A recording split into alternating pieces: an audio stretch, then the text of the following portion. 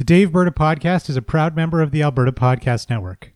Locally grown, community supported. I'm Dave Cournoyer, and you're listening to the Daveberta Podcast.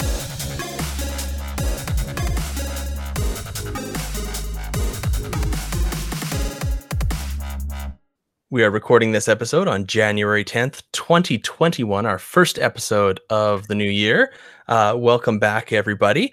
I hope everybody had an okay holiday. As usual, we're joined by our producer, Adam Rosenhart. Hey, Adam. Hey, Dave, you sound different. Do I sound crisper? You do. Did you get a special gift maybe in late 2020? I did. It wasn't Santa Claus, but it was a little bit before. It wasn't from Santa Claus. I had hoped to use it for the last episode, but because of user ineptness, I couldn't figure out how to turn it on before our last episode. I am speaking to you, coming to you live from Edmonton. Well, not live, but live from Edmonton on this brand new blue Yeti mic, which I hope sounds nice, crisp and clean. We've had a couple comments from listeners over the past couple months, just commenting that they love the show, but my AirPods weren't cutting it anymore. So I made the investment, I made the jump, and 2021 is the year. The year of Dave's voice. Well, it's great to hear you and great to see you on the video that no one else can see. Yeah, that's great to see you, Adam, too. And we are thrilled to be joined today by our guest, Jared Wesley. Welcome to the podcast, Daveberta Podcast, Jared. I too am coming to you from a Yeti mic. Excellent. Oh, it's a club here. Jared is an associate professor of political science at the University of Alberta and political commentator. I'm thrilled. I've been wanting to have you on the podcast for a while. I'm really thrilled you could make it here, Jared. How was your 2021 going so far? I thought I would ease into a nice semester, but unfortunately, events both here in Edmonton and Alberta and south of the border are making for some long days for political scientists. That's for sure. Yeah, no kidding. And just before we delve into that, because usually we spend the first episode of the year talking about what's coming up in Alberta politics, but we'd be remiss about not talking about what happened this past week. But before we get started, could you just tell us, maybe share with our listeners a little bit about what you do and some of the research and some of the work you've been doing at the University of Alberta? Sure. Well, I've been at the U of A since about 2011, on and off. I came over full-time in 2017, and my research program since then has really been focusing on Alberta political culture, trying to understand the underlying values that guide us as Albertans as we try to make sense of the world around us. So we use a combination of surveys and focus groups and online experiments to try to uncover those unspoken norms that form boundaries around what we think is acceptable and not acceptable to talk about or do in Alberta politics. Interesting. And this is the Common Ground project. Is that what part of what it is? That's right. So Common Ground brings together all of these different methodologies with about a dozen U of A researchers from all kinds of disciplines, from sociology and business through design and anthropology and political science, to try to make sense of this disjunction that people have talked about for the last number of decades. How can Albertans in public opinion surveys look like the rest of Canada? They're actually pretty centrist, right? Especially when it comes to social issues. They may be more fiscally conservative, but they're certainly socially progressive on a lot of things. And yet we look at their political behavior, and they continue to elect conservative governments for one. But also they seem to be reluctant to push for progressive changes like a provincial sales tax, for example. So the Common Ground project was built around trying to understand this disjunction between what we see in surveys, public opinion, the median voter, and what we see in terms of political outcomes. That's really interesting. We talk a lot on this podcast about, obviously about Alberta politics, but we try to break down what drives Albertans to make certain decisions, and especially around election time, about why people vote in certain ways politically. And you're right. The frequently I find Albertans, at least from, us, we kind of do this to ourselves sometimes, but from the outside Alberta, there's a lot of stereotypes that kind of define Alberta, and why that try to people use as kind of a shortcut for explaining why Albertans always vote conservative in large numbers. Not all Albertans vote conservative. I mean, we've in the past recent years in Alberta, things have become very interesting. Maybe not so much at the federal level as much, but at the provincial level, we all of a sudden have we've been thrust into this world of competitive electoral politics, or at least it seems like competitive electoral politics. There's been a number of polls that have been released. I think 4 out of the last 5 polls actually have the public polls that have been released to actually have the NDP leading the UCP to various degrees. But I find that it's so sometimes we obviously break those stereotypes, but it kind of makes Albertans and makes people outside Alberta, gives them a harder time to push those stereotypes or use those stereotypes to kind of to define us. Yeah, I think, on one hand, there are a number of Albertans who on an individual level claim to be conservative. And a small section of those would actually have beliefs. If you measured them through focus groups or through interviews or surveys, they'd actually be conservative, right? They take policy positions that we would traditionally associate with conservatives. For a much larger group, conservatism is more of an identity, right? I'm conservative. They don't, even some of the folks that we've talked to in our focus groups don't even really know what the term means. I know I'm on the right side of the spectrum. What does that mean? Well, I don't know. I like Stephen Harper, right? So some of it has to do with an identity, and that's where our research comes in. Is identity is not just an individual's personal opinions and beliefs, right? It's an attachment to a broader collective, and we've known for generations that Alberta has a conservative political culture, and that political culture is often ignored. It's kind of used as a residual explanation for, well, why do Albertans vote for 40 years for the same political party? Well, it's their political culture. Well, how do you know their political culture is conservative? Well, because they continue to vote for conservative parties. Why do they vote for conservative parties? Because they've got a conservative political culture. So that's circularity, right? That's really frustrating for those of us that take this stuff rigorously, right? Yeah. So we're trying to break down, what is it that conservative identity, what does it do to even progressives in this province that helps to shape their behavior?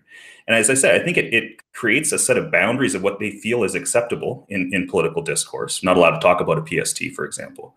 But it also shapes what they think is possible, right? We hear a lot of people say, well, I voted for the Conservatives. Why? Because there really was no other choice. Felt like there was no other alternative, right?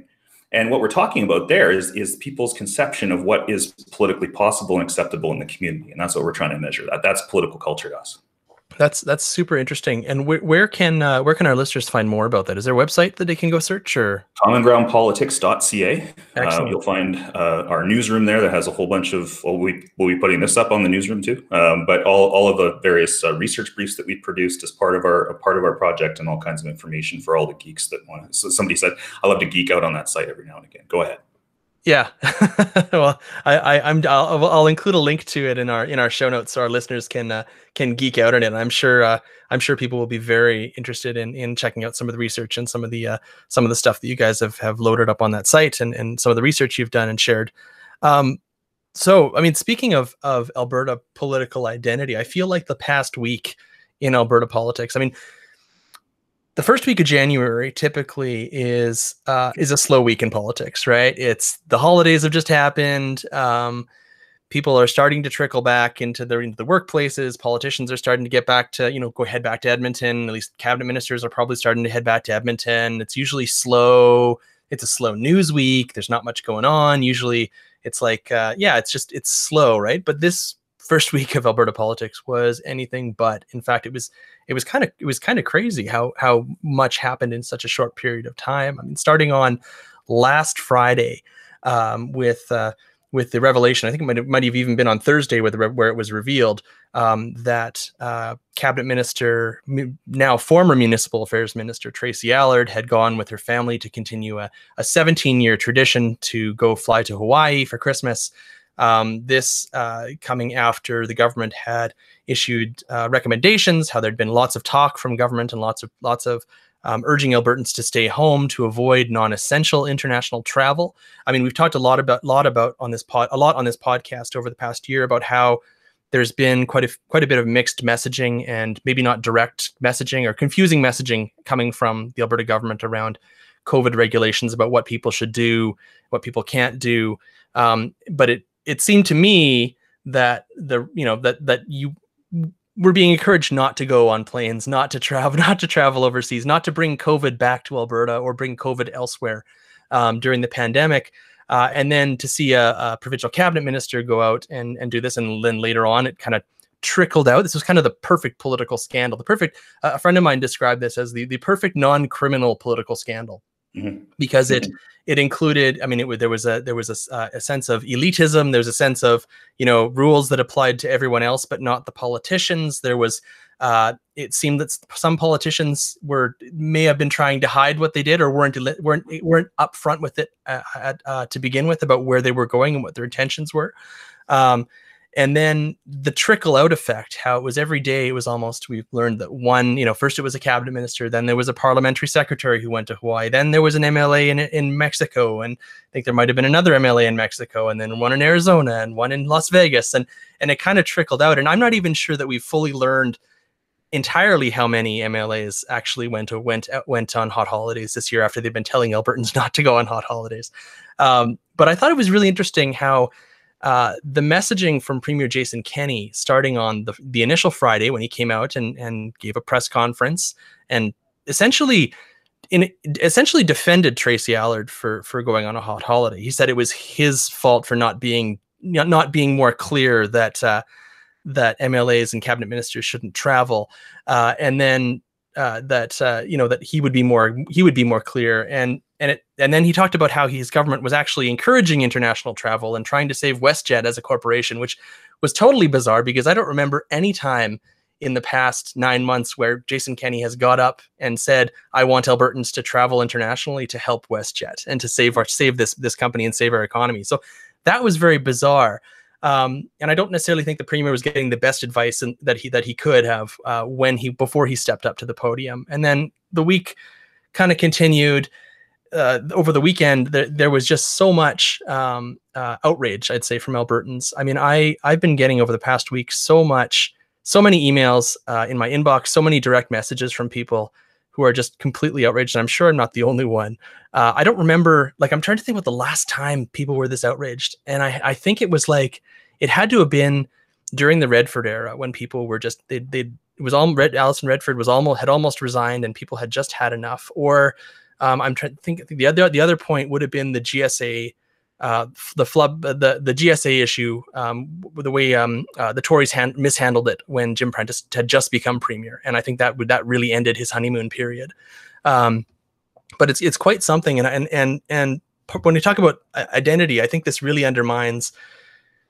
And I'm not. This isn't an original thought. I've heard other people say this as well. But I mean, I've heard the comment that this really undermines Jason Kenney's his desire to position himself as kind of the everyman Albertan. All of a sudden, the rules don't apply to his cabinet ministers. The rules don't apply, and so I mean, Tracy Allard has now been removed as Minister of Municipal Affairs. Jeremy Nixon's been removed as Parliamentary Secretary. The MLAs have been removed from their committee positions. I mean, what I've thrown out a lot right there. What do you think, Jared? just general comments. Yeah, I think you hit on a point that I love Janet Brown's reaction to this one. She said, if self-aggrandizement is kind of the kryptonite of the left, then entitlement is the kryptonite of the right? And Rick Bell had an interesting take on these. Said, I don't think that the people that are around Kenney really appreciated the issues around entitlement. They weren't around during the Redford era. I disagree. Jason Kenney's been floating around this province for the better part of 3 decades. He knows exactly what types of messaging to avoid. And this definitely is one that if he'd had the foresight, would have got out ahead of. But yeah, it speaks to those old Wildrose lines, right? About these Tories are just full of themselves. They're entitled. They're in it for themselves. They're not in it for you. And that's one of the reasons why I think we're starting to see the growth in Wildrose support. What's interesting this time, though, is Wildrose has got this new initial in their party name, right? Because first of all, they couldn't call themselves Wildrose anymore because the UCP rolled that trademark up as part of the the unity package. But now the Wildrose Independence Party, and they've been drawing, as according to our research, they drew about 8 points away from the UCP during the first wave of the pandemic. And according to a Main Street poll, they've continued their momentum. They've drawn about another 7 or 8 points away since then. So they got sitting at about 15% according to the latest Main Street poll. I wonder how much more they can grow when they are associated and have made themselves known to be an independence party, because I think you top out in Alberta right now at about probably about 20. We saw 30%, I think, in the November 2019 poll, but a lot of those folks were just angry and upset. So I wonder how much that party is going to have to shift itself as it goes through a leadership campaign over the next year or so. They're going to go through a leadership selection process, whether the independent side will start to fall by the wayside, and we'll see the resurrection of this old Wildrose party, which, as you know, became very popular when they attracted a leader like Danielle Smith, who harped and harped and harped on this anti-entitlement bit. And that's the last thing that Kenney needed. He was already flagging in the polls. His party already was. And now they've just kind of stepped on their own landmine here. On the Wildrose Independence Party, I think it's quite interesting. So I've been following the Wexit groups. I've been following down quite a few Wexit rabbit holes and Wildrose Independence Party rabbit holes, and kind of this kind of, I mean, in Alberta, we always have this kind of cottage industry of kind of fringe right-wing political parties. There's always a group of about 4 or 5 of them that exist. We have the, before the Wildrose Independence Party, it was the Freedom Conservative Party, and then it was the Alberta First Party, and then it was the Separatist Party of Alberta, and it was called a couple other things in between. It's not a brand new political party, and we have others like the Alberta Advantage Party, an actual independence party. So following what either the WIP's Wildrose Independence Party's interim leader Paul Hinman has been talking about, and Paul Hinman, who's our listeners may know, will recognize his name, former Wildrose MLA for Cardston Taper Warner from 2004 to 2008, and then later he came back from, I think, 2009 to 2012. He was the MLA for Calgary Glenmore. He won a surprise by-election, or he surprisingly won a by-election in Calgary that really, I mean, I think added a lot of momentum to the Wildrose Party right at a critical moment when Danielle Smith was about to become leader. And there was a kind of a mass disenchantment with the Progressive Conservatives, or with Ed Stelmach as the leader. There was a lot of shifting going around. The Alberta Liberals were starting to collapse. There was kind of a big vacuum in Alberta politics, and he kind of provided that spark that gave them a lot more legitimacy in the legislature. They weren't just a party of PC floor crossers. They were a party that could legitimately go and actually elect an MLA in Calgary, which that party had never done before. But one of the things that I've noticed about the Wildrose Independence Party is, yes, I mean, obviously they're connected to Wexit, the Wexit group. They're connected. They are an independence, a separatist party, but they've also kind of grabbed onto the anti-masking. Public health orders are a threat to personal freedoms. That the kind of you see a lot of conspiracy theories about that online, and I know at least the Wexit group has really. I follow them on. I'm not on Parler, but I follow them on Parler. I watch their page because I'm interested to see what they're doing. And there's been quite a bit of stuff around Donald Trump, around what happened this past week in Washington D.C. and I wonder about. I mean, a legitimate political movement. What is the ceiling for something like that in Alberta? There are conservatives who might be parking their votes with the Wildrose Independence Party because they are unhappy with the UCP, or they're just unhappy with Jason Kenney. And I think there's a differentiation between being unhappy with the UCP and being unhappy with Jason Kenney, because I think Kenney is, I mean, he is the leader of the party, but I think things could change if he was no longer leader. I think he's a drag on his party. I'm not sure about that, because according to our survey that we conducted one survey in November 2019 and another one in August 2020. And it was interesting, over that first wave of the pandemic, Kenney's numbers went up. All leaders in Alberta went up. He was actually above water at that point, according to our feeling thermometer. He was at 51, barely above water, but he was there. But it was the party that lost 8 points. It wasn't him. So the party's popularity was actually being dragged down over that first wave of the pandemic. And part of the explanation has to do with the shift in Albertans' priorities. Like you asked, how do we make sense of Alberta voting behavior? I think the first thing you need to do is stop thinking in terms of positions, right? but start thinking about people's attitudes towards parties and parties' approach to campaigns through the lens of priorities. And through that perspective, the 2019 provincial campaign was all about people choosing economy, pipelines, and jobs over whatever it was the NDP ended up landing on in terms of their priority list. But that has shifted considerably. Now it's healthcare. As of August, this is a long time ago, especially in pandemic politics time, but in August, healthcare and economy and jobs were running neck and neck for the first time that we'd seen since 2015. So people have already started to shift away from the party because they're thinking about other things other than jobs and the economy. Now, we can debate whether the NDP is actually better at handling economic issues, and the NDP will try to gain ownership over that issue over the next year and a half as the jobs continue to flee Alberta. But at the end of the day, we often end up a year out of the election with the NDP trying to make the election all about healthcare and education, which they own. People trust them to handle most. Meanwhile, the UCP, getting ahead of myself, the UCP tries to make it all about the economy and jobs. And so that's the story of the first wave of the pandemic. The second wave story thus far seems to be that Kenney's now falling down below his party, right? He was actually running ahead of his party, according to our poll in August 2020.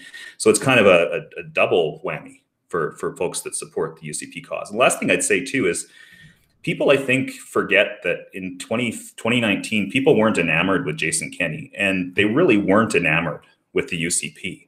They were upset with the NDP, right? Especially in Calgary and rural Alberta. And so the animosity towards the NDP is still there. The question is, where do you park your vote, as you said, right? And most people in rural areas seem to be parking with the Wildrose Independence Party. But according to that Main Street poll that came out last week, only one poll, yes.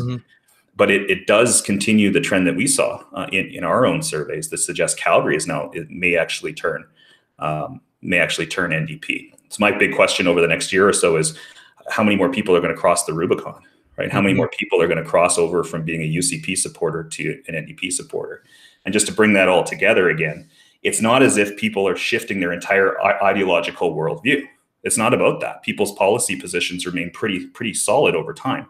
It's when they start to think about priority issues differently, when they start to value healthcare and education over the economy and jobs, or to put it in pandemic speak, when they start to value lives over livelihoods, they're going to turn away from Jason Kenney and the UCP because they know or they don't trust them to handle it, right? Yeah, I thought that. I mean, I think you're right. In 2019, there very much was 2015, there very much was an anger against the progressive conservatives, and that resulted in an NDP government. I mean, there were various. I hate to use the word vote split because I think it simplifies things. I think that the 2015. I mean, you disagree with me. If you jump in and disagree with me if you want. But in 2015, I really got the feeling that it wasn't the NDP government wasn't necessarily a result of the split of a split on the right, even though there were two conservative political parties that both got around 27% of the vote. I in going into the 2015 election and afterwards, I really felt that there was. The vote split was really, but I felt was between the Wildrose and the NDP in terms of the anti-PC vote because it was a government change vote. Whereas in 2019, there were not two main conservative parties breaking the conservative vote, but it wasn't necessarily a left versus right election. It was a throw the bums out election, just like it was in 2015. But the bums in 2019 ended up being the NDP. I mean, I wish we had data on it. I'm not going to go into the story here, but our survey provider, who shall remain nameless, pooched our sample. So we don't have the survey results to back up what you said. Yeah, we asked them to do an Alberta sample, and they sampled all of Canada for us. So we got some interesting views about Alberta politics from people in Quebec. That's good. That's interesting. I mean, that's interesting. Yeah. So we don't have the data to back up what you're saying. But I think, according to the data that we have right now, the people that are most amenable to switching over from the UCP to the NDP are in the suburbs. And this is a story, this has validity in that this is a story that we see in other Western Canadian provinces, right? In Manitoba, for example, the big battlegrounds are in the suburbs in and around Winnipeg, right? Okay. And whoever wins those, and these are people that would vote for Gary Dewar, a New Democrat, provincially, and vote for Stephen Harper, 2 weeks later, right? And people say, how do I make sense of this? Again, it has to do with their priorities. Dewar and Harper were talking about the priorities that they wanted to talk about, or that they valued in those particular elections. The same thing seems to be happening in the suburbs in and around Calgary. We've seen a shift. That was the only area where we saw a shift of votes over the first wave of the pandemic from the UCP to the NDP was in the suburbs, and the NDP picked up about 6 points. So I'm wondering whether in the second wave, whether there are more people in those areas or in other parts of Calgary that might be shifting over the Rubicon. Yeah, that's super interesting. And I mean, and whether that trend or whether that pattern will hold until the 2023 election, because I mean, we know a few months in pandemic time is an eternity. 2 years in politics, or a year and a half in politics is pretty is quite a long time. But I mean, once people shift, I mean, the question is do people go back? I mean, if you've alienated a voter on certain issues, do they go back? If your core issues are, if you can't campaign successfully on your core issues in 2023, and I'm talking about jobs, economy, pipelines, which the UCP defined themselves by going into the 2019 election, and it's basically how they've governed. I mean, even over the summer, there was a period where it seemed like the government tried to pretend that the pandemic had basically ended, and they were shifting back to the economic relaunch, and it was going back to their core issues. And I mean, obviously they were seeing the same polls that we were about where Albertans were shifting and their support in the polls. But it'll be interesting to see going into 2023. But 2021, we still have 12 months left in 2021. So and there's a lot going on. And I mean, the COVID-19 pandemic is not over yet. I mean, it seems like it's ramped up over the past week or so, but leading in the last few weeks of 2020, when the vaccines were delivered to the provinces, it seemed like the province, not just Alberta, this was kind of a Canada-wide thing, the provinces were stumbling out of the gate in terms of getting the vaccines out. I think Premier Kenney had promised, I think it was 29,000 vaccinations by the end of the year, and I think they only ended up getting 6,000 or 7,000. I know over the past week that has been one of their big talking points. The provincial government is they're ramping up vaccines. They're trying to change the channel from the hot holiday scandal, Aloha Gate, as some people have called. I think Aloha Allard is what the term that Rick Bell coined that seems to have caught on. I mean, vaccination seems to be the thing they're trying to change the channel with politically. But I mean, 2020 through 2021, there's a lot going on in Alberta politics. I mean, whether the vaccinations are distributed in a timely manner that that Albertans are going to be happy with, and going to that's going to satisfy people. I mean, I know there seemed to be quite a few people who were shocked about the provincial vaccination schedule when it was released a few weeks ago. I know that federally, Prime Minister Trudeau had said that every Canadian who wants a vaccination will be vaccinated by fall 2021.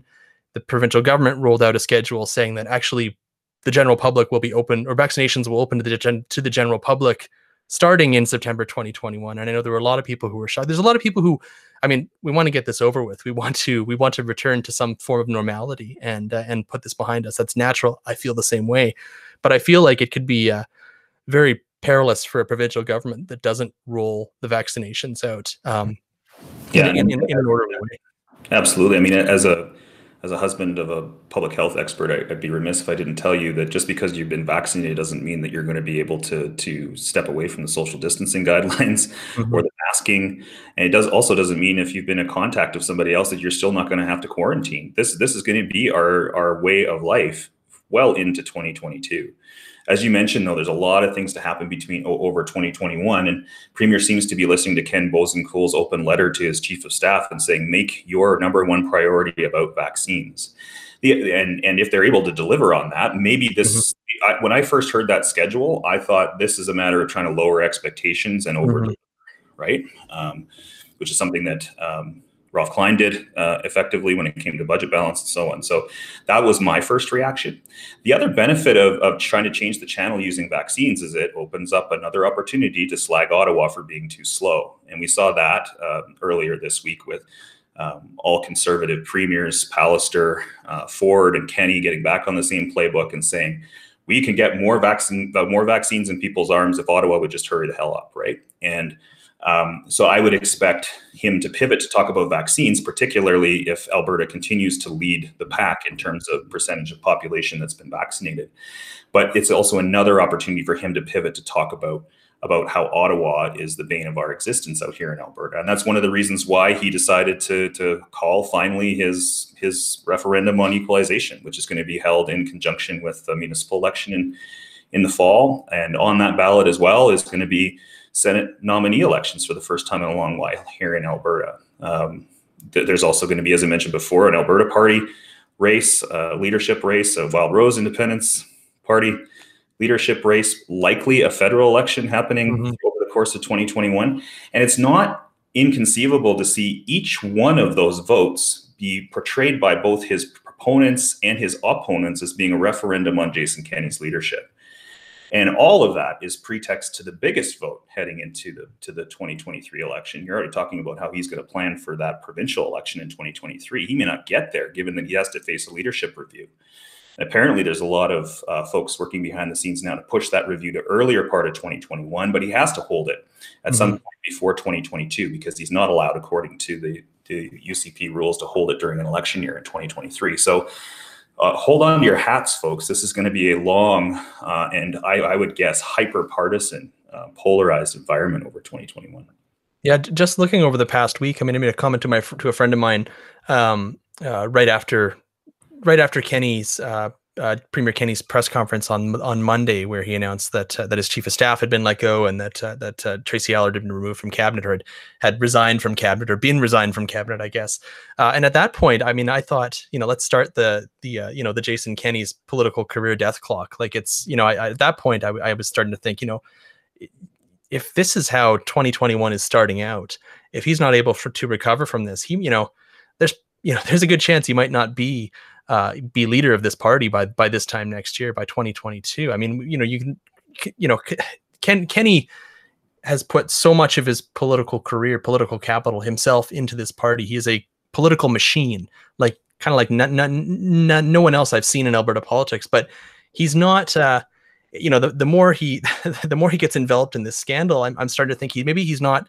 He's definitely a political machine, but perhaps he's not the political genius that everybody thinks he is. And I guess we'll have to wait to see whether he's able to recover from this. I mean, it's hard to be a conservative leader in Western Canada at the best of times, right? I mean, try managing a coalition that includes a bunch of libertarians, right, along with a bunch of social conservatives who can't see eye to eye on the role of the state in terms of anything, right? In terms of, upholding traditional values and everything like that. Throw in a bunch of neoliberals that are committed to cost cutting, and it's a very difficult coalition to manage. Stephen Harper was able to do so successfully, I think, because he leaned very hard on the libertarian side and said, you know what, let's let everyone be who they want to be, right? When it comes to a lot of these issues, keep the state small and so on. And that seems to hold his coalition together. So even at the best of times, Kenney would have been challenged. Even before Aloha Gate, we heard rumors that his caucus was at odds over how to handle the pandemic. You got a bunch of urban conservatives who were facing, I think, necessary pressure from their constituents to implement some more restrictive measures to keep COVID in check and bend the curve and so on. And they ran headlong into the rural conservative base that is proven to be on Jason Kenney's mind more often than not, right? So he had a tough time managing that caucus to begin with. And when party leaders are faced with that kind of internal tension within caucus and within cabinet, they're usually able to draw upon a popularity in the broader population, right? They're usually able to say, well, I'm the leader of this party, but I'm also very popular among our party members, and I'm also very popular in the public. And they can actually ride over, right, and speak over the top of caucus and over the top of cabinet, as it were. With popularity numbers that he's got in the high 20s, he can't do that.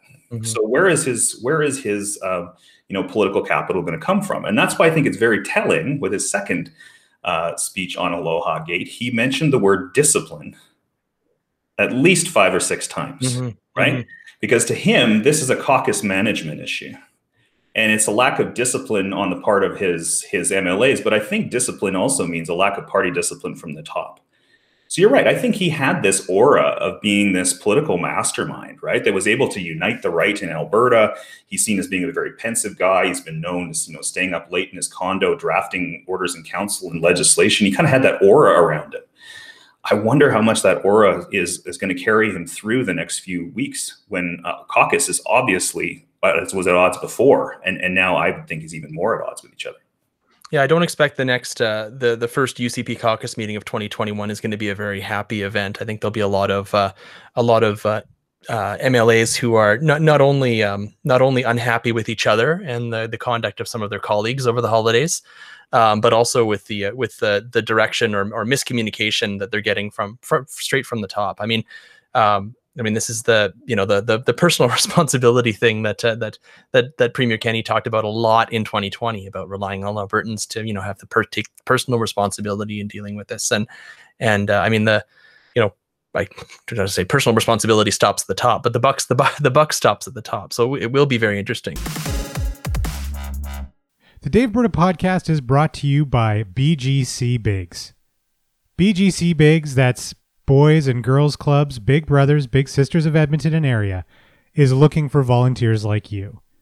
Families that have needed help need it now more than ever.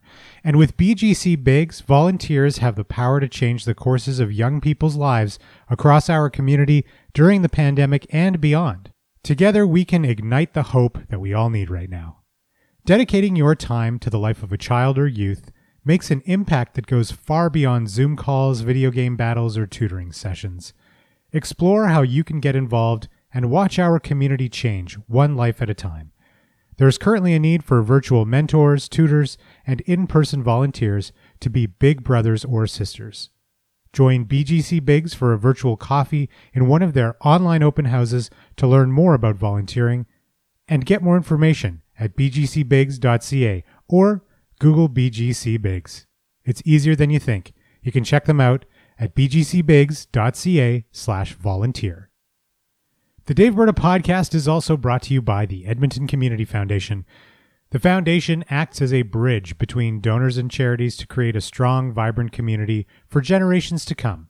You can start an endowment fund yourself or with a group, and once it reaches $10,000, that endowment fund can start distributing funds. You can learn more about Edmonton Community Foundation, and you can check out its amazing podcast, the Well Endowed Podcast, hosted by Andrew Paul and Elizabeth Bonking and produced by Lisa Pruden at ecfoundation.org. You ran through a list just a minute ago of things that are coming up in 2021. One of the parties that would hope to take advantage of the situation, one of the parties that is always positioned to take advantage of the situation, but never seems to be able to actually grasp and get the momentum. This is kind of the story of the Alberta Party, right? They're always on they're always on the cusp of a breakthrough, or at least they believe they're on a cusp of a breakthrough, but they never seem to be able to make it. 2019, they got almost 10% of the popular vote across the province, which is nothing to shrug at. That's a lot of people who voted for the Alberta Party, but first past the post. There are two MLAs who were running for re-election were defeated. Their leader, Stephen Mandel, wasn't able to win his seat, didn't come close to winning his seat in Edmonton-McClung. So they're now seatless in the legislature. They have Mandel resigned shortly after the 2019 election. Jackie Fensky, a former progressive conservative MLA, was chosen as the interim leader, I think last February or last March. Right when the pandemic was starting, so there wasn't really, I don't think there was too much fanfare about it, and she's kind of, I guess, tried to shepherd the party through this pandemic situation, trying to lead a party during a pandemic that doesn't have any, a party that doesn't have any seats in the legislature during a pandemic. It's not like you can really get out there very much. 2021, I know they're hoping to choose a new leader. Do you see any hope for the Alberta Party in 2021 or going into the next election? Well, the folks that are in the Alberta Party tent are ever hopeful, and I think part of why that's unrealistic is because they look at Alberta politics through that position lens that I talked to about earlier. That's just not the way politics works. They think that by positioning themselves as a socially progressive and fiscally conservative party, they're going to be able to appeal to everyone, when in fact, elections in this province for a number of decades have been all about priorities. So I always ask, what's the Alberta Party about? They're the party of what? They're the party of the center. Okay, but when we start to enter an election campaign where you have to choose between, and this is what it will be, I think, in 2019, it'll be between lives and livelihoods, right? That's what it's going to come down to. It's going to come down to, healthcare, education, like actual live about people's lives, and then we'll have a pair of conservative parties going to be running about the economy and economic recovery. Where does the Alberta Party land in that? Okay, they have to pick an issue to make it a priority, and then prime the electorate to think about that when they enter the ballot booth. But the other big challenge for them is that nobody really trusts them to handle any of these issues either, right? The NDP was fortunate in 2015 that because they had a long history in Canadian politics, people knew them as kind of the party of healthcare. We knew they wouldn't at least pooch it, right? Because Tommy Douglas, right? They're the party of Tommy Douglas. How could we not trust them with healthcare? What do Albertans trust the Alberta Party with? I think this is why the choice of leader is so important, right? So I've got nobody in mind here in particular, okay? So don't think that that's some kind of ulterior motive here. But let's say they pick a physician, right, as their next party leader. That has the chance to at least establish some credibility on the healthcare issue and maybe start to pry away some of the priority voters who think that healthcare is most important that are with the NDP, and then has them think about, well, maybe I do want a physician at the top of the ticket, right? So they have to establish themselves as having some priority, and then have people trust them to handle that. I think we'll see the traditional, conventional push to get some old progressive conservatives to step into that leadership race. I think they'll try to attract some people to cross the floor out of the UCP. And here we look at some Calgary members and maybe even there's only one Edmonton member, right? to pull over to the party. But they're running out of time, right? And the leadership race is definitely going to be an important stepping stone in that. But they've got a lot of work ahead to do all of what I just said. Yeah, I mean, I think you're right. The constant struggle of trying to figure out what exactly they mean by saying that they're the center. I mean, really, they have a great name. I mean, presumably they have a great name, the Alberta Party. They are of Alberta, and the idea was to I guess replicate what happened in Saskatchewan with the Saskatchewan Party, but that was a completely different situation. And it's not something that just a name can do. But it seems very clear to me that in its various iterations that it's had. I mean, go back 10 years ago, the Alberta Party was led by it was a former Green Party. There was a former Green Party deputy leader that was involved in leading it, and then there was a former New Democrat Party candidate, and then there was a former Liberal in terms of Greg Clark, and then a former Progressive Conservative in terms of Steve Mandel. So it seems to be that they've kind of gained an unfortunate for them a reputation of being kind of the party where people go when they're not comfortable with the parties they used to be with. It's kind of the party of exiles in a way. And I mean, I don't think that I'm not saying anything about Jackie Fenske's role as leader, because I think she's well spoken and she's likable, and is probably doing the best she can. But I mean, having a former Progressive Conservative MLA definitely doesn't end the myth or do anything to stop the myth that it's just a place for progressive conservatives who weren't happy about Jason Kenney becoming the leader of the UCP. I agree with that. And I think that the strategists too, I think, have fallen into the trap of thinking that the way that politics run nationally is the way that they run provincially, right? So a lot of people look at, national politics, look at Canada's natural governing party being the Liberals. Well, why are they the national governing party? Because they're the party of the center. I think a lot of people don't realize just how rare that is in global democracies, right? That the fact that we have a party system where the dominant party historically has been one of the center. More often than not, we see what we see in Western Canada with a very polarized party system with a party on the left and a party on the right. In Western Canada, now in Alberta in particular, we see that as long as the party on the right remains unified, they'll govern. And it's only when that party splits into two or three that we see the New Democrats govern. That's been the case in BC for decades and has been the case in Saskatchewan for the last generation as well. So I think people in the Alberta Party are duped into thinking. I don't mean that. That came off wrong. I don't mean to say they're dupes. Okay, but I think they have this view of Alberta politics being like the rest of Canada, when in fact the Liberal Party's dominance as a centrist party is an anomaly globally and certainly within Canada when you look at the provinces. Mm-hmm. I was at a Manning Center conference, Manning Center networking conference in about it was right after the 2011 election when the Liberals had virtually collapsed and they'd won like 30 seats under Michael Ignatieff. And so this would have been around 2012. And there was a pollster, and I cannot remember who it was, but they were talking about, they'd done a bunch of research polling into party loyalty and the strength of political parties in Canada. And one of the things that they, just talking about your comment about the Liberal Party being the natural governing party, their comment was to a group of conservatives at a conservative conference right after the Liberals had been obliterated in the election. They said, do not, the Liberals may be at their weakest now, but do not underestimate them. Even at their weakest, they have the strongest vote. Their voters are the most loyal voters in the country. They have the strongest brand loyalty, is what they basically, I think, how they framed it, of any political party in Canada. And what do you know? Ended up being 4 years later, the Liberals went from third place to a majority government under Justin Trudeau. So I think there's when you're talking about like the uniqueness of the federal Liberal Party, that's not something that's easily replicated by another provincial party. And maybe we had quite a bit of that with the Progressive Conservatives in Alberta for their 44 years in government to varying degrees, and large majority governments.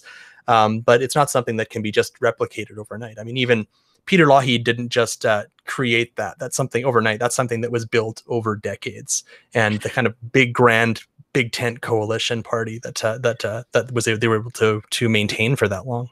So Lougheed's I'm glad you brought him up, because Lougheed's an interesting example. And Lougheed, when he came on the scene in Alberta, first contested the 1967 election, the summer before, he visited Duff Roblin in Manitoba, because Duff Roblin had done something that he wanted to do. Duff Roblin had unseated the Liberal Progressive Party, who had been in power for 30 some odd years. Nobody even touched them. And Lougheed wanted to do the same thing here to Social Credit. So he went and talked to Roblin. Roblin said, man, I was going into communities and asking, can I talk to some conservatives? They'd always point me to the cemetery, because the Conservative Party was all but dead in Manitoba at the time. And Roblin said, so I just gave up looking for conservatives. I just went around looking for disgruntled Liberal progressives. And he ended up flipping a bunch of constituency associations, right? I think, if I was a grassroots organizer for the Wildrose Independence, Wildrose has done this before. They ended up flipping a bunch of PC constituency associations earlier in the century here. If I'm the Alberta Party, that's what I'd be looking to do. I wouldn't be looking to go door to door trying to pull in people one by one. I'd be looking to convert entire constituency associations in Calgary and say, look, this is our time. You're obviously fed up with your leader. Let's move over and organize for the Alberta Party. That's the way Lougheed did it. You mentioned the Wildrose Independence Party, so we'll move on for the Alberta Party. We love them. They have a lot of loyal listeners to this podcast, but they do take up quite a bit of oxygen for being a party with no seats. Moving on to another party with no seats for now. The Wildrose Independence Party. I keep on waiting for Drew Barnes to make the jump. Drew Barnes, the MLA, the UCP MLA for Cypress Medicine Hat. He's the lone original Wildrose caucus member still left in the legislature. The only Wildrose MLA elected in 2012 in their breakthrough. I think he's the only one still left. He was their the UCP finance critic before the election. He was overlooked for cabinet. I've heard various rumors about he might have been offered a position, but might not have been senior enough. Those are all rumors. But he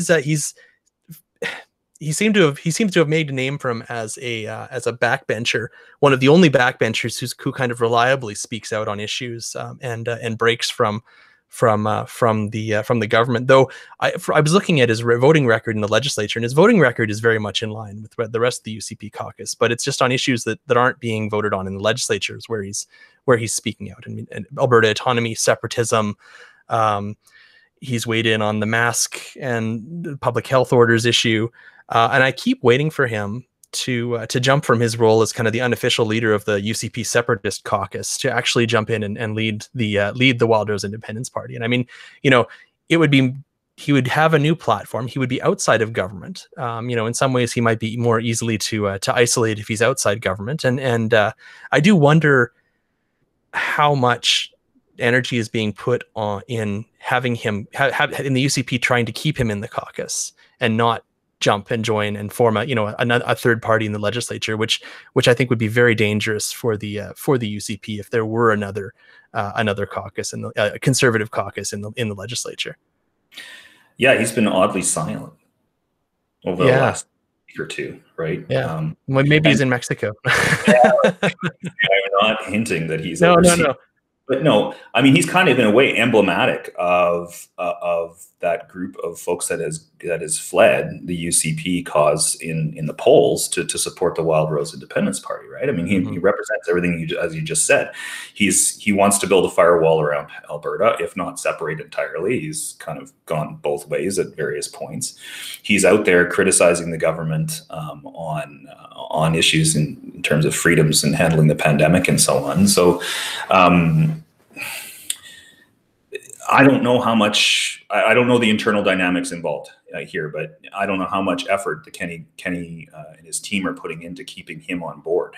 But we have seen in the past disgruntled, at the time, PC MLAs move over to Wildrose, and we all kind of wrote it off as, well, those are the fringe members of the party anyway, but it started the momentum, right? Floor crossing, it isn't just the most successful floor crossings are not just one or two people moving, but those one or two people then trigger other people to start thinking about their future as well, can lend credibility to a cause.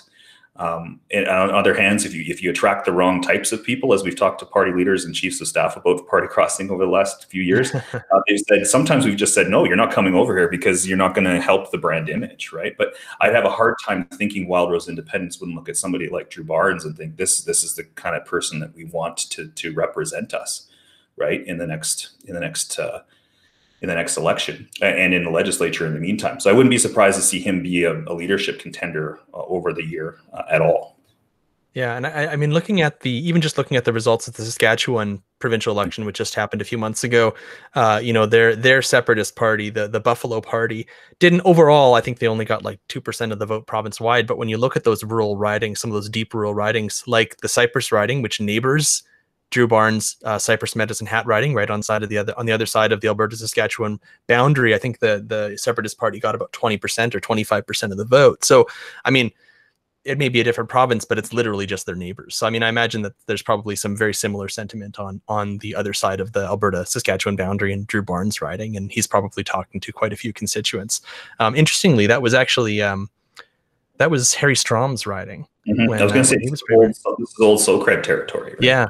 Yeah, absolutely. Yeah, and even in the 80s, the Representative Party, the short-lived Representative Party, actually did quite well down there in I think it was the 86 election. So there's a lot of, I mean, Carson Tabor Warner was right beside it. There's there's probably a lot of very, very similar sentiment. And speaking of opening the door or taking the lid off the jar around separatism, around Alberta autonomy. I mean, Drew Barnes was on the Fair Deal panel that toured the province last year, released their report. Premier Kenney, as part of that, Premier Kenney has announced that there's going to be a provincial referendum this year on equalization. He's actually said numerous times there might be a number of referendums. I think just last week he kind of joked around saying there might be a referendum on daylight savings time. He said that during one of his Facebook Live segments. We've heard that there might be a referendum on a provincial pension plan or withdrawing from the RCMP. I mean, it seems very strange to me that, I mean, obviously there's going to be a referendum. As long as Jason Kenney is premier, there's going to be some kind of referendum. It's very likely there will be some kind of provincial referendum held at the same time as the municipal elections in October. It seems strange to me that we don't yet know what the questions are and that hasn't started moving yet. It seems kind of late I mean, obviously there's the pandemic that's been going on already, but it seems to me that the process of coming up with the questions and that would have happened by now, or would it be common for it to happen in the spring? Do you think it's too? No, you ask any municipal election official and they'll tell you that we're about months behind on this. The irony here is it's not even the provincial election officials that have to handle this, it's the municipal one. So God bless them over the next 12 months. We actually do have wording in the Fair Deal panel report. They did offer wording for the question, and it's very straightforward. Do you support removing section from the Constitution that deals with the equalization principle, which for those that aren't familiar is every provincial government should have the capacity to deliver comparable levels of public service at comparable rates of taxation. So that the plan is to remove that from the Constitution. It has nothing to do with the formula. And as Premier Kenney himself has admitted, has absolutely nothing to do with even equalization. right? And because in order to remove that section from the Constitution, you'd need the support of 7 provinces representing 50% of the population, and that would include a bunch of equalization receiving provinces, including Quebec, who has a virtual veto, and some would argue even a constitutional veto over any changes to the Constitution that affect it. So this isn't really about equalization, as in Kenney's word, it's about giving him leverage, or he pronounces it leverage, in order to negotiate with the rest of Canada on a host of other grievances that Alberta has. Number one being fiscal stabilization, which seems like it was eons ago that we were actually talking about that. So that's why it surprises me that he's willing to gamble this fall in terms of trying to gain leverage, in his words, to negotiate on something that the feds have already moved on, right? The feds have already made some substantive changes to the fiscal stabilization fund, largely because Kenney was able to marshal premiers around the call to make those changes. And I don't know how eager premiers are to make further changes that would help Alberta when Alberta has already been helped by the federal government in this way. So to me, it's riskier. I've written about this. It's riskier, I think, than a lot of people are conceptualizing right now, because if this turns into a referendum on Jason Kenney's leadership, he could be very well surprised at the results. I'm not for one moment saying that he's going to lose it. Mm-hmm. Our research shows that, over half of Albertans in August 2020 would have voted to remove equalization from the Constitution. But what he needs out of this is an overwhelming vote. And that means, I would imagine, at least 50% turnout, right? Mm-hmm. Plus 50% of the people that turning out supporting that position. Mm-hmm. Why on earth you would look for an overwhelming vote in a municipal election is beyond me. Municipal elections are notorious, especially in Alberta, for low turnout. So what happens if he gets 40% turnout, which would be high in some municipalities, right? 40% turnout with 55% of people saying remove it from the Constitution. If I'm the rest of Canada, if I'm the Prime Minister or another Premier, I look at that vote and go, that's your overwhelming support. That's the leverage you want to come to the table with. Mm-hmm. I just think it's overall a pretty risky venture. Now, on the other referendum questions you mentioned, CPP and RCMP and so on, I think he's holding those back, because after he does move forward with this equalization referendum, and let's just speculate that he does win it, the rest of Canada is not going to move on it. We're not going to remove equalization from the Constitution. They might not even meet with him to talk about these other issues. So then what does he do?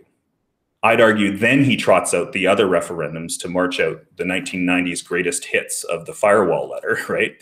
Talking about removing Alberta from the CPP and pulling out of the RCMP as kind of the next step.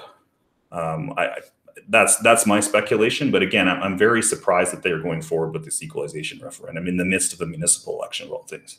Mm-hmm. I'd be surprised because I talked to, even talking to people who would consider themselves as progressives, as New Democrats or as liberals, there's very much there's a misunderstanding about what equalization is, about it not being, this isn't a check that the Alberta government writes to the federal government every year, but, a giant check and then they take the money.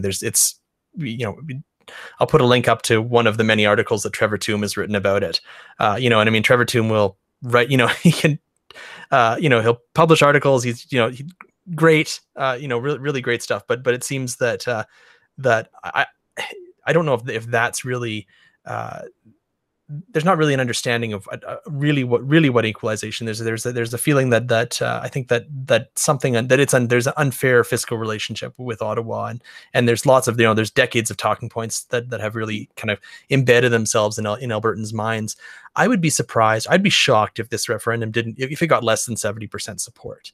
And that's not necessarily not 70% turnout, but in terms of the people who vote, if there's less than 70%, I think that would be even less than 75%. I think that'd be a big failure. But I do wonder about this referendum. It's going to be happening in tandem with the Senate nominee election, which is also kind of a weird election that we have here in Alberta. The last time was 8 years ago in 2012, which at that point it was paired with the provincial election. But even then, the turnout, or the people who actually voted or didn't spoil their ballots, was much lower than the provincial vote in 2011. But it does seem like it's kind of this weird thing that they tag on that is important to quite a few people, but then it's kind of just this weird second ballot that people get when most people weren't really paying attention to the municipal election until the week before election day, and then only 30 or 40% actually come to turn out, and then they get this kind of weird ballot, and you have these candidates who've been running for to become a Senate nominee in a province-wide race. So it's very likely that no one knocked on your door, or you probably didn't get a pamphlet, or maybe 2020 will be different and there'll be targeted Facebook ads, and people might be more likely to see an advertisement from a Senate candidate and be aware that election is coming. But it seems that this kind of political referendum and the Senate election, it seems designed to draw people's attention towards federal politics, towards provincial federal issues in a municipal election, which I think just creates a total dog's breakfast. And when you're going to have open mayoral races in a number of cities. In Edmonton, Don Iveson isn't running again. In Grand Prairie, there's going to be an open mayoral race. Bill Given has just resigned, I think, to take over as CAO of the town of Jasper, which sounds like a fantastic job. And I think I heard maybe in one of the other big cities, maybe it was Lethbridge, that the mayor isn't running again. I'll have to check that. So there's going to be all these open mayoral races, and then there's going to be this equalization referendum, and then there's going to be the Senate election, and you're going to have, presumably Jason Kenney and MLAs get involved in the equalization referendum, which means that municipal candidates and candidates for school board are going to have to decide whether they're going to take a position on equalization or the Senate, or if there are other referendums. So it just seems like this is it's going to be extremely challenging for any candidate, potentially extremely challenging for any candidate who's going to going to run in this election, because people are going to want to hear about what the local city council candidate has to say about potholes and the local playground and the local pool. And then there's going to be candidates who are just talking about equalization. So I think it's going to be, I think it's going to be great from a political observer perspective. It's going to be fascinating to watch, but to the average voter, this is going to be quite strange, I think. And even to candidates, it's going to be quite confusing. I think it's also going to be interesting to see how parties line up on it, right? So on these Senate nominee elections, there's no rules stating whether these candidates have to be or should be from the provincial level or the federal level. So it's conceivable we could see some Wildrose Independence Party folks run for the Senate nominee elections. But I'm watching the Wildrose Independence Party to see where they line up on the equalization referendum. This could be fascinating to me because, their immediate impulse, you'd figure, would be to remove equalization from the Constitution. But it's not quite that straightforward, because they're actually advocating on leaving Canada altogether. So to that point, equalization is almost moot, right? Yeah. But on the other hand, do you really want to be handing Jason Kenney a political win in 2021? Right? So I'm not saying that, Paul Hinman or whoever the leader is by that time is going to be out there stumping for the yes side, or stumping for the, I guess it would be the no side. Would you be out there stumping to say, let's keep the equalization in the Constitution? I'm not saying that. But I think, a sly strategy would be to say, spoil the ballot, right? Don't give him the satisfaction of having more than 50% of people turn out in support of his gambit, right? It's too late for that if I'm them. And it'll be interesting also to see what the NDP does on the equalization referendum. I think you said 70%. I think it'll be less than that, but 70% people saying let's remove it from the Constitution. But they know there's no winning strategy here. It's not as if in the course of a municipal election campaign, you're going to be able to convince people of the merits of equalization. The best we can hope is that people understand it a little bit better. But I don't think anybody on the New Democrat side would want to turn Rachel Notley into a professor of political science with 2 years left before a provincial election either. So I think they'll just step aside and just call it, a total waste of taxpayer money and a waste of our time, but not get directly engaged. Will the UCP and Jason Kenney stake their political lives on it? That's another question, right? They need this win badly this year. And if they don't come back with that resounding result that they've been asking for, it could spell trouble for them heading into 2022 and the leadership race, the leadership review that we all expect around that time. And I think about the Senate election, and what you talked about with the the Wildrose Independence Party, and I guess federally the Maverick Party, the Jay Hill's outfit, which was formerly the Wexit Party, and I wonder, and I worry. I don't know if I should worry about this, but I think it'd be interesting whether I'm saying maybe worry isn't the right word, but whether traditionally the other political parties, so the NDP and the Liberals, with the exception of the 1989 Senate election, Liberals have sat it out. The NDP have generally sat it out. I mean, I do wonder if the Senate election will be a race between the United Conservative Party, their candidate, and then the whoever the kind of the Separatist Party candidate is, and how much oxygen that will take up. And I think back to I just mentioned the '89 Senate nominee election, and I mean that was won by Stan Waters, the Reform Party candidate, and that was one of the big first political wins that the Reform Party had. And this was after, I think it was right after Deb Gray's by-election win, and all of a sudden they won this province-wide race. The Progressive Conservatives under Burt Brown actually placed third, I believe, and the Liberals, who then were, I think it was under Lawrence Decore by that point, but they actually placed second in the province-wide Senate election vote. And I do wonder whether that will be kind of a way that this kind of separatist, Wildrose independence group, whether they're able to use that to create some momentum in rural Alberta. I mean, I generally think that, these Senate nominee elections are always a bit of a sideshow, and I'm not sure I have no indication that Prime Minister Justin Trudeau will recommend the appointment of anyone who gets elected as a nominee. But as politically, I would think it's an opportunity to get out there and raise your issues and identify voters. And I've always felt it's kind of a missed opportunity on the part of the more progressive parties just to run a candidate and actually have a place there, rather than just saying it's kind of a useless election, which it kind of is. The NDP philosophically and policy wise has always been opposed to the notion of a Senate, right? So that's why they don't run candidates. Secondly, as we've talked a lot about the UCP's declining in support, but the Conservative Party of Canada's numbers in Alberta remain strong. They haven't seen the same kind of hit that the UCP has. But to the broader point, you say, this is kind of a sideshow. Well, we've got two sideshows going to happen in the municipal election, neither of which is likely to result in any kind of substantive change. We're voting on Senate nominees that are unlikely, they won't be approved by the sitting prime minister, who has to fill a vacancy, right? 2 vacancies now, I think. Vacancies right now. So he'll fill them before the Senate nominee elections take place, and he'll use this new independent process to do it. We've got that happening. That's not going to result in any substantive change. And then we've got an equalization referendum, which is not going to result in removing equalization from the Constitution, let alone give Jason Kenney, kind of leverage at any kind of federal, provincial, territorial table. So what the heck are we doing? Right?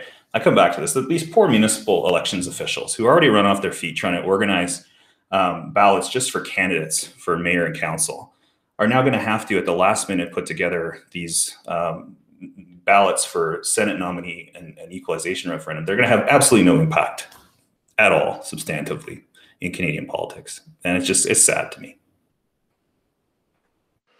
Well, let's hope 2021 isn't just sad. There's a lot good. I don't disagree with you on that. I think it is a distraction, and it's not going to accomplish much. And I do think that Alberta now currently has, I think, 2 of our 6 Senate seats in Ottawa are vacant, and they will. I think I'd be very shocked if they weren't filled by October 2021. And those seats are, Grant Mitchell, who retired last year, and then Senator Lane McCoy, who just passed away over the holidays. So I'm sure that those 2 seats will be filled probably within the next few months. Yeah, and as a reminder to folks that these are not partisan appointees anymore. There actually is an independent process that's set up to select these folks based more on merit than on partisanship than in the past. Yeah, there's an application process, and you can apply. Yeah, everybody who listens to this podcast should apply to become a senator. I think it'd be a great job. I follow Paula Simons on Twitter and follow her articles in Alberta Views magazine, and being a Canadian senator just sounds like a fantastic job. And I make fun of it a bit, but I am glad that people like Paula are in the Senate, because I do think she's brings a much needed voice and a kind of I don't know what I want to say. She's a smart person, and she's a good person, and I'm glad that there are people like that in the Senate, and it's not just a kind of a purely political appointment. Though I do have to say, I struggle between this, because I think that, well, I don't necessarily struggle with it. I do think that in 2021 we should have we should have an elected, that there shouldn't be an appointed House of Parliament. That's just one of my personal feelings. I don't necessarily think that the Triple E Senate model works. I don't necessarily think even a province-wide voting model works. I think that candidates who are running province-wide in Alberta. We're a province of more than 4 million people. It just seems kind of crazy that we would have a province-wide vote. I think it would make more sense if we would break it up into districts, even for this Senate nominee election. But now we're getting like really in the weeds. And I wrote an article a couple of years ago when actually it was about a year or so ago. It was right when the UCP brought the Senate Election Act back, because the old Senatorial Election Act expired under the NDP, and the NDP never renewed it. So it was just the first time in decades Alberta didn't have any kind of Senate nominee election act, and then the UCP brought it back, and it was just like, I think about Senate elections in Alberta. I think about just how uncreative it is. It's just like, we're just going to have a pure vote, and like, we're not going to put much thought in it. It's a province-wide thing. The parties are going to support them. And I went and looked back at this, and I can't remember off the top of my head what exactly the details were, but in the 80s, there was a group of MLAs. It was during the constitutional debates in the 80s and into the 90s. And there was a group of progressive conservative MLAs who were appointed to a special committee, and they came up with recommendations on how to reform the Canadian Senate. And there was actually, I'll put a link up to this in the show notes. There were actually some actually pretty interesting creative ideas in it, in terms of what not just the kind of triple E, simplifying things. It was very much like, here's our recommendations to actually make this an effective institution, an effective and elected institution. It doesn't necessarily need to be equal. I mean, there's the representation by population, but here's, the way the actual Senate works, here's a way to actually make it effective. And I thought that was quite interesting. And I think that the one thing that really drives me nuts about these Senate nominee elections, and I know we spent way too much time talking about this at this point, but the lack of creativity really just bothers me, because I think that the institution, there's so many things, our institutions, we need to take them seriously.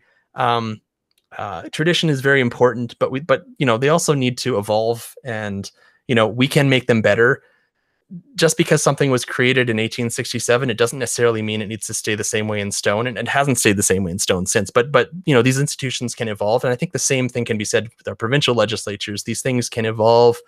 We don't necessarily, just because we have, first past the post, that's kind of the thing I talk about a lot. A lot of people talk about. We can look at electoral reform. We can look at the way our legislatures operate, the way they're composed, who they're composed of, how we elect our MLAs, and we can do things better. There are options. So, but that's a completely different podcast. I'm going off on a tangent now, and I'd love to talk to you about that another time. But we are running out of time. We've taken an hour of your time today. You've been incredibly generous to join us today, Jared. Is there anything that you'd like to add before we log off? Well, yeah, just on your last point about institutions being important. One of the most important things to understand about Alberta politics, Canadian politics in general, is that governments are held to account by MLAs. I think a lot of people forget about this, right? So I'd like to think that there were enough people that called up their own MLA, regardless of which party that was from, and voiced their concerns. They weren't just calling you, Dave. They weren't just calling Rick Bell.